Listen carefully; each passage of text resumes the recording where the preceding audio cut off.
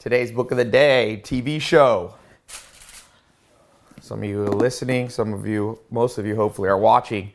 Got a fascinating book because everybody wants to know, what's the healthiest diet in the world? Nothing's more controversial than food, diets, the morality, the ethics, the science, the biology. So this book, Diet Cults, by Matt Fitzgerald, sheds some very interesting light into this subject because, if you want the good life, you can't be like this guy that I know, an acquaintance. He's worth about $2 billion. He has a private 747 jet, but he's so sick that he can't even get out of bed. So if I said to you right now, you could trade places with him. Literally, you'll wake up tomorrow and there'll be 9 zeros behind your bank account balance, all right? $1 billion or $2 billion. But you have to do a full exchange with him. So you have to be bedridden, so overweight you can basically not move, high blood pressure, all these. I don't even know all the health issues. But would you do it? And the answer, I think, is pretty clearly no.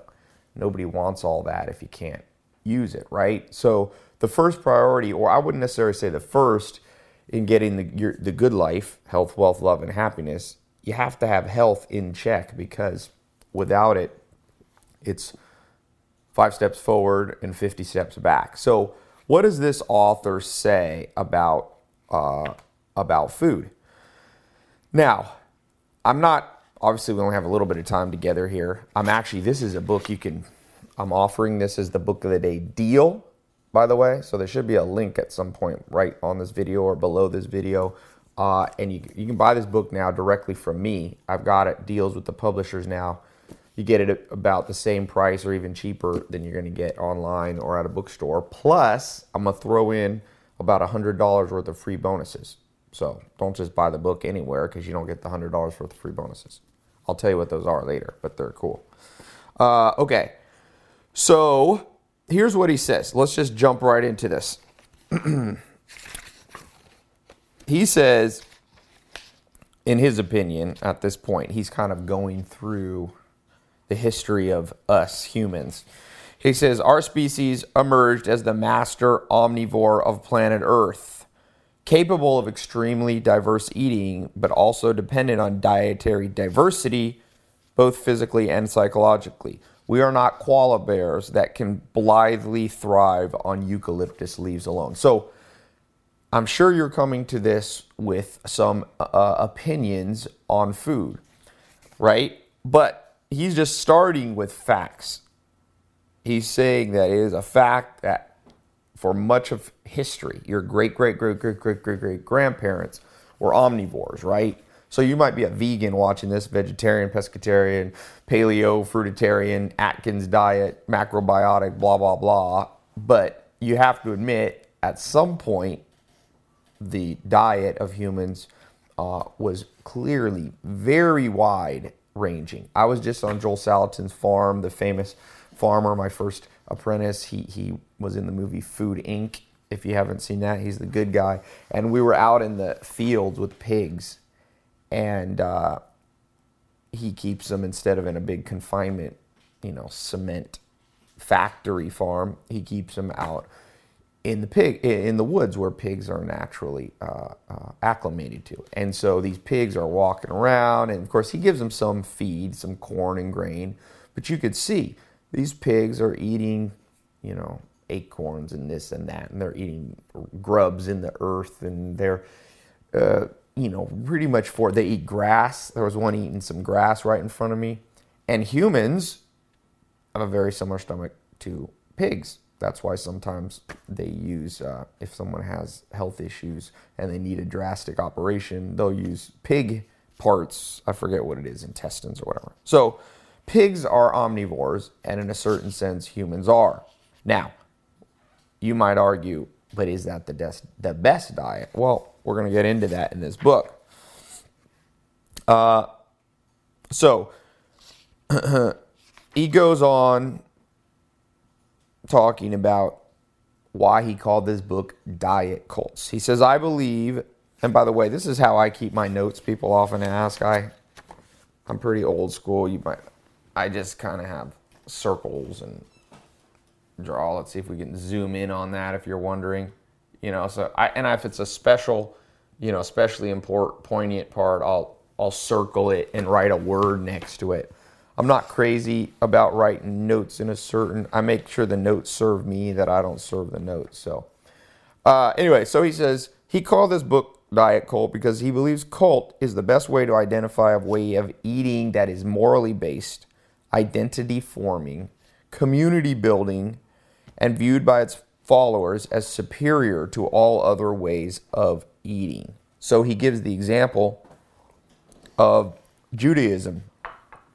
And Judaism had various laws. If you've read the Old Testament of the Bible, you will see that it talks a lot about, specific ways, the morality of eating. And so in this book, he's defining it once again. So whenever you meet somebody who's talking to you about diet, begin to listen to what they say. Is it starting to move into the realm of morality? Do you see them forming their identity? You see that in health. People are CrossFit, or people are bodybuilders, or people are marathon runners, or bikers, or whatever. So you see that they form their identity from what they eat. If they're vegan, vegetarian, paleo, are they community building? Meaning this is their little tribe that they hang out with. And do they view it as superior to all other ways of eating? And I would say you and I probably easily have fallen into that category of being in a cult. Now, he's not necessarily saying being in a diet cult is something wrong, evil. It's just his definition. It certainly has character similarities. So, what is the best diet? So he starts going in and just talking about the types of eaters in the world. That's a word I guess I made up, eaters. He said there's pleasure eaters. And then he says there's a subcult within pleasure eaters. He says they're the fat, salt, sweet subcult, or the foodie subcult. He said members of both groups strongly identify with their way of eating and regarded as superior. Fat, salt, sweet people are people who live principally on fast food, snack, chips, soft drinks, processed meat, sugary breakfast foods, and other so-called foods. Such people often express disdain for other foods. They may turn down an invitation to eat sushi on the grounds that sushi is not real food, or proudly assert that Diet Coke is the only thing they drink. This is obviously how millions of people, if you look how overweight most people are in the world. So then he says the foodies, on the other hand, turn down their nose at the fat, salt, sweet people. Some of the most pretentious foodies go so far as to deny they like the taste of fast food. The less pretentious ones merely contend that fine cooked food tastes good in a sophisticated way, whereas junk food tastes good in a crude way.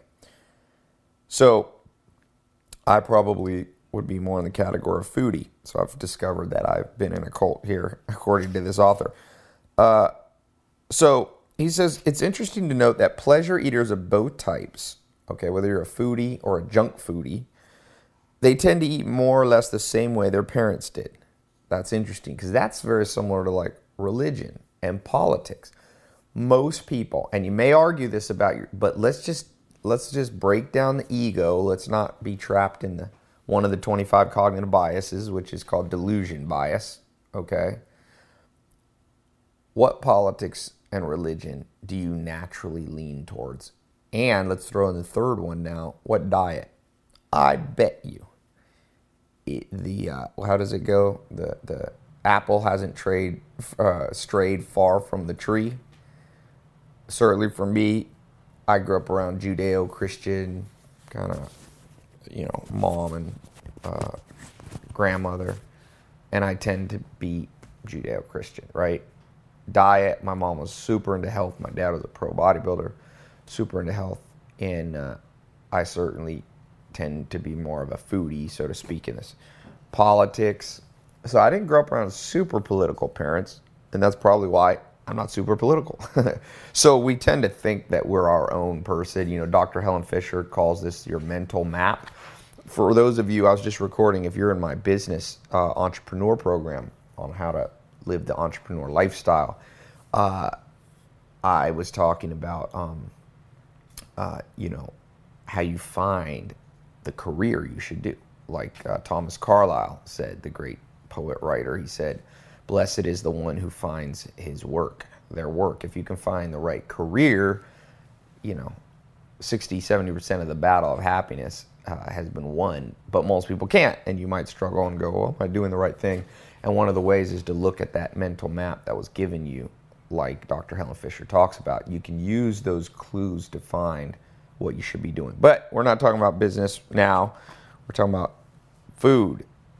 By the way, this is my first show of the day. There's one more a program that I do after this. This is a half-hour show. Then I do 5 minutes, and I'm going to be doing a live call on how to get 1 million people to pay attention to your business idea. And so it's the new rules of marketing. So there should be a button here at some point, and you can register for that. It's free. 500-600 people come on every day on those, and lots of good stuff for you. So I'll do this diet cult, and then I take a 5-minute break to drink my green drink and eat some food, and then I'll be on after that. But anyway, so back to this. He says, this is interesting. He said, even though those who do not follow any explicit cultural rules of eating obey implicit rules set by their social environment, the lion's share of our modern dietary freedom of choice go unused. He's just basically saying there's a lot more type of food you could be eating, but you're pretty much constrained. I call that bounded rationality. You put boundaries about, even though you're a rational creature and you could be eating grubs from like they eat on the savannah of Africa, you could be eating, you know, fish eyeballs or something like they do in Asia, but we pretty much constrain. If you go in your refrigerator, it's not that diverse usually, right? You're not eating reindeer like I did when I went to Norway too often. You're not eating, you know, you're not having kashaka or whatever, the drink that they have that much. Brazil, let's say, right? We're still pretty much constrained. You're not eating whale blubber like Eskimos. So it's important to understand that, because a lot of us think, no, we're not in a diet cult. We're completely following our own free choice. But is that really true? Because just do the math. If you're eating pretty similar to what you grew up with, now maybe you've evolved a little past that, but if you are still generally within that constraint, you have to ask yourself, are you really exercising all the options available to you? So he says, now there's a new cult, a cult of healthy eating has sprung up in counterpoint to the cult of pleasure eating. New rules for healthy eating. Of course, rules for healthy eating have existed as long as any rules for eating have ever been on the planet. But the cult of healthy eating is something relatively new. It did not emerge until the old ethnically based diet cults had faded away and the health consequences of pleasure eating had become manifest. So if you go throughout history, traditionally, you know, if you were Jewish, you followed kind of a regimen that was had rules about what you ate. Many different groups. Native Americans had taboo foods. We came through a time, though, in the modern times, let's say the last 5 or 10 decades, the last 100 years or so, traditional diets have faded away. Corporations have found new ways to create new types of food unheard of. When my grandma, who's still alive, she's 96, she's born in 1918, she tells me what she said. She never even went to a restaurant, you know, for the first 30 years of her life. Hard for you and I to realize restaurants are new. Joel Salatin, if you haven't gotten the book, I did a book of the day deal. You can still pick up the book on my site. It's called Folks, This Ain't Normal. Joel Salatin talks about grocery stores are only things that really started being prevalent after the 1940s, 50s, and 60s. Okay, there was maybe a general store, but people were growing and cooking their own food. So because of that, when the corporations came in at some point in the grocery stores, they began to make really good tasting food like sodas and potato chips by adding. If you haven't read the book I recommend on my book list, it's called Salt, Sugar, Fat by the Pulitzer Prize winning author. And he basically says, these corporations are extremely good at making food almost impossible to resist. Like that Pringles commercial, where it's like you can't put it down. I challenge you to only eat one. You can't eat one because they add additives. They do things, scientific thing called increased mouth feel, and all these sugar saturation points that they know how to reach. So what he's saying is, once the corporations came in, they were able to give us such enticing food that they turned us into pleasure eaters. You see that a lot. Look what people ate in 60s, 70s, 80s. You had people eating Twinkies and Wheaties and Fruit Loops and all this kind of processed stuff. Now there's been a backlash in the last, maybe it's really grown in the, let's say, the last 10 to 20 years of people, now you see organic in every grocery store. You didn't see that 20 years ago. And that follows, if you read, I think yesterday on the TV show on the book Where Good Ideas Come From. And there's something called the 10-10 rule. It takes about 10 years for new technologies, new ideas to be developed, and 10 years for them to reach mass adoption. So you see that. Took 10, 20 years for this new thing, which is he calls healthy eating. So he says the recruiting programs of the health diet cults consist almost entirely of efforts to convince you that their diet is the one true way to eat for maximum physical health. He said, so vegetarians, for example, say that their way, vegetarianism, is the healthiest way because science has proven that animal foods can cause heart disease and other health problems. But meanwhile, low-carb diet advocates say their way is the healthiest way to eat because carbohydrates are scientifically proven to cause obesity and diabetes. Not to be outdone, proponents of the paleo diet say that, according to evolutionary logic, all foods that enter the human diet after our days as hunter-gatherers, including grains, dairy, and legumes, are bad for us. Now, we're going to get to the crux of this.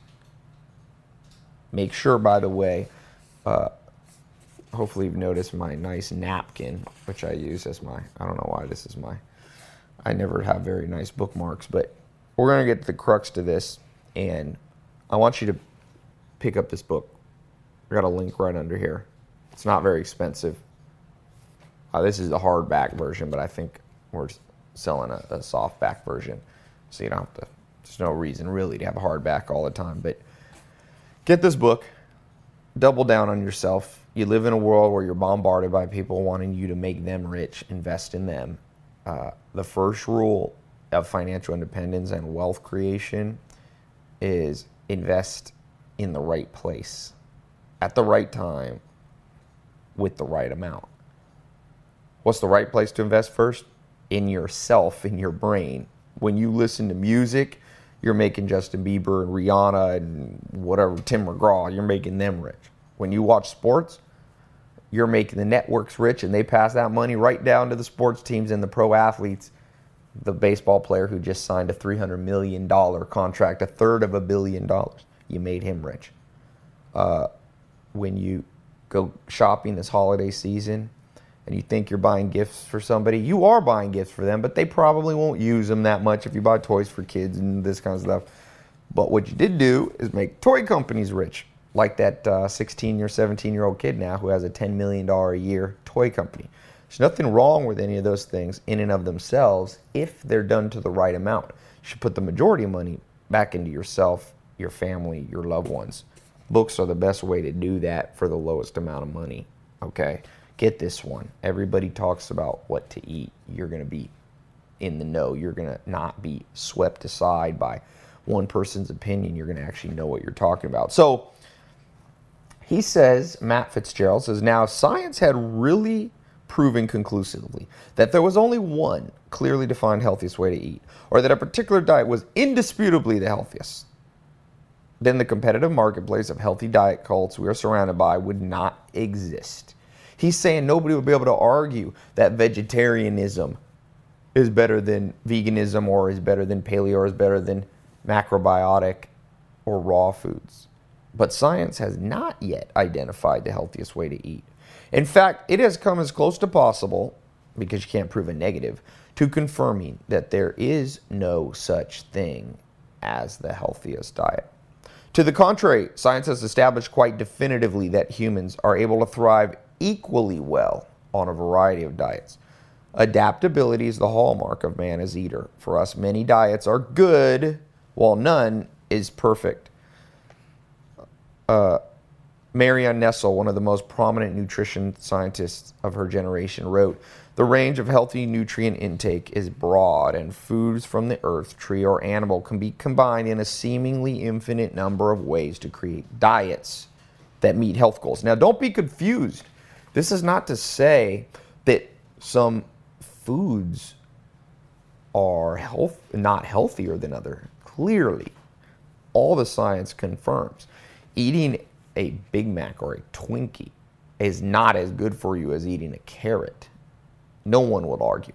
Which, by the way, this book doesn't necessarily talk about, but one thing I've done personally on this journey to try to figure this out for myself is I've read every book. And one of the things you must do that Charles Darwin did that made him such a preeminent scientist, so head and shoulders above his peers, was he always looked for what's called disconfirming evidence. So whatever diet you believe in, I want you to try to disprove yourself. Now you say, why am I going to do that, Ty? I'm already sure of myself. Well, it's the mark of an advanced mind to not be too sure of yourself. Because I remember I was 10 years old. I was watching cartoons, or even younger. I was watching cartoons with my mom. I remember I was in San Diego at this house we had in Claremont, and in San Diego. And I said, "Mom, why don't you come watch cartoons with me?" It was Woody Woodpecker. And she said, "No, Ty, I don't really like cartoons. I'm an adult." And I was like, I remember to this day being incredulous, being like, "What do you mean?" And she goes, "Ty, one day you won't like cartoons so much." And I remember thinking to myself, I don't think I said it. I remember thinking, oh, I will always love cartoons. Now, of course, my mom was right. I haven't watched cartoons for, since I was a little kid. But I was so sure of myself. But sure enough, the intensity with which you believe something in no way makes it more likely to be true. You can emphatically believe 2 + 2 is 5, and you could be willing to die for it. You could have that much conviction, but doesn't make you right. So in the same way, try to disprove whatever you believe about politics, whatever you believe about diet, whatever you believe about religion, whatever you believe about any strongly held belief. Because if it's true, and you put the fire to it, if it's really gold, fire doesn't destroy gold. Fire destroys impure elements that dissipate.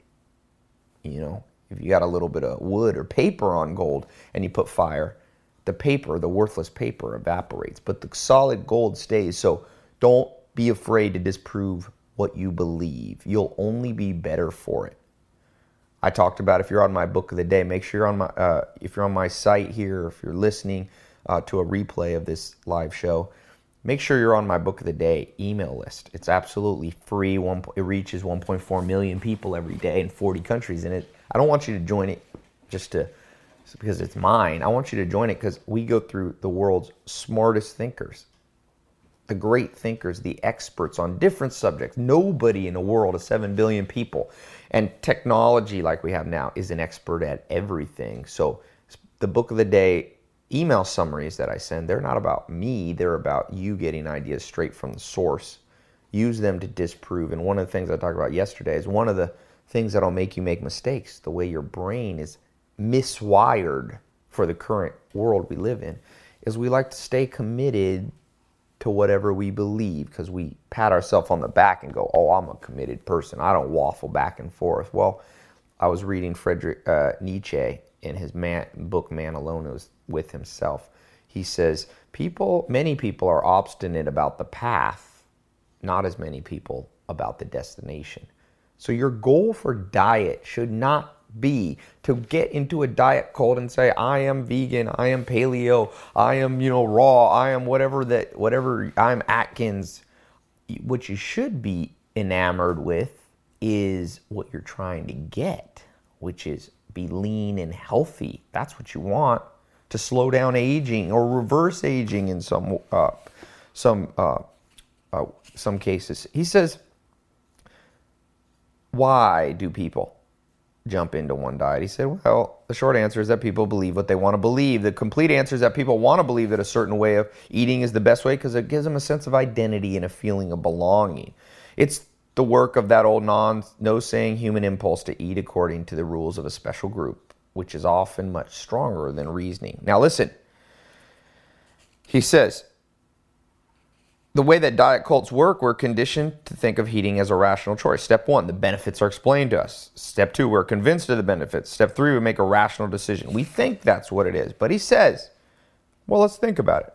I knew a fellow, he says, named Richard, who had become a vegan when he was 40 years old. Previously, he had been an abject pleasure eater. He had eaten whatever. But now veganism had existed a lot longer than nutrition science had existed in his mind. Its origins are not scientific but spiritual. Only fairly recently have vegans started justifying their way of eating on scientific ground. My friend did a lot of reading on the science of veganism and came away believing that veganism was the correct way to eat. But this happened only after he had given up animal foods. And of course, he cherry-picked his sources of information. He ignored experts like Walter Willett at the Harvard School of Public Health, and he went straight to gurus like Caldwell Esselstyn, a man who could never even get a job at the Harvard School of Public Health. The nutrition science mainstream does not believe it is necessary to go vegan to attain maximum health. The real reason Richard became a vegan was that he was a man of extremes, a successful entrepreneur, a recovered alcoholic, and he knew that in order to successfully leave behind his bad eating habits, he had to choose an extreme alternative. The extremism of veganism appealed to his personality. Now, let me just say here, before I get too much angry comments, this book is not an attack on any diet. He's not saying veganism is good or bad. There is no good or bad. There's a wide variety of foods we should eat, and there are some foods for sure we shouldn't eat.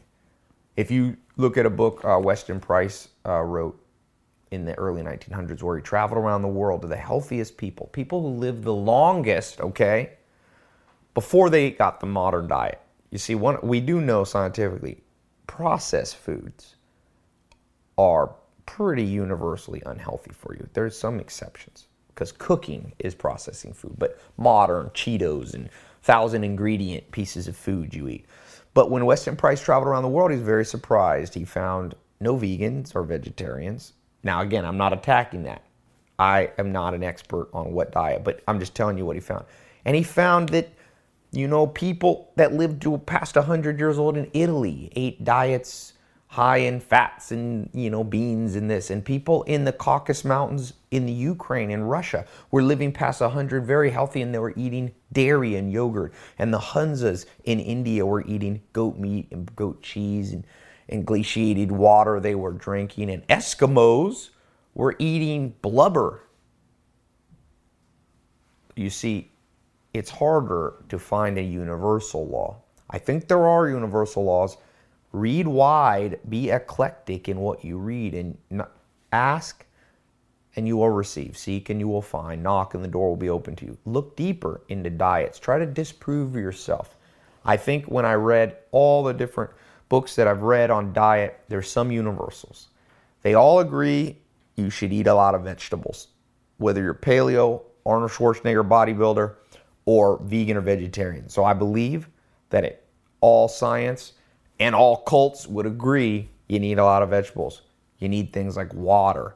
Keep minimum, processed foods and sugar. We know this.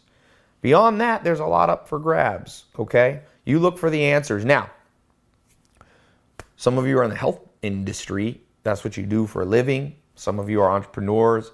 Some of you are here on it's a weekend. You have off from work. You're happy, but you're dreading tomorrow because it's Monday. Well, stay tuned because after this, and by the way, there should be a link now.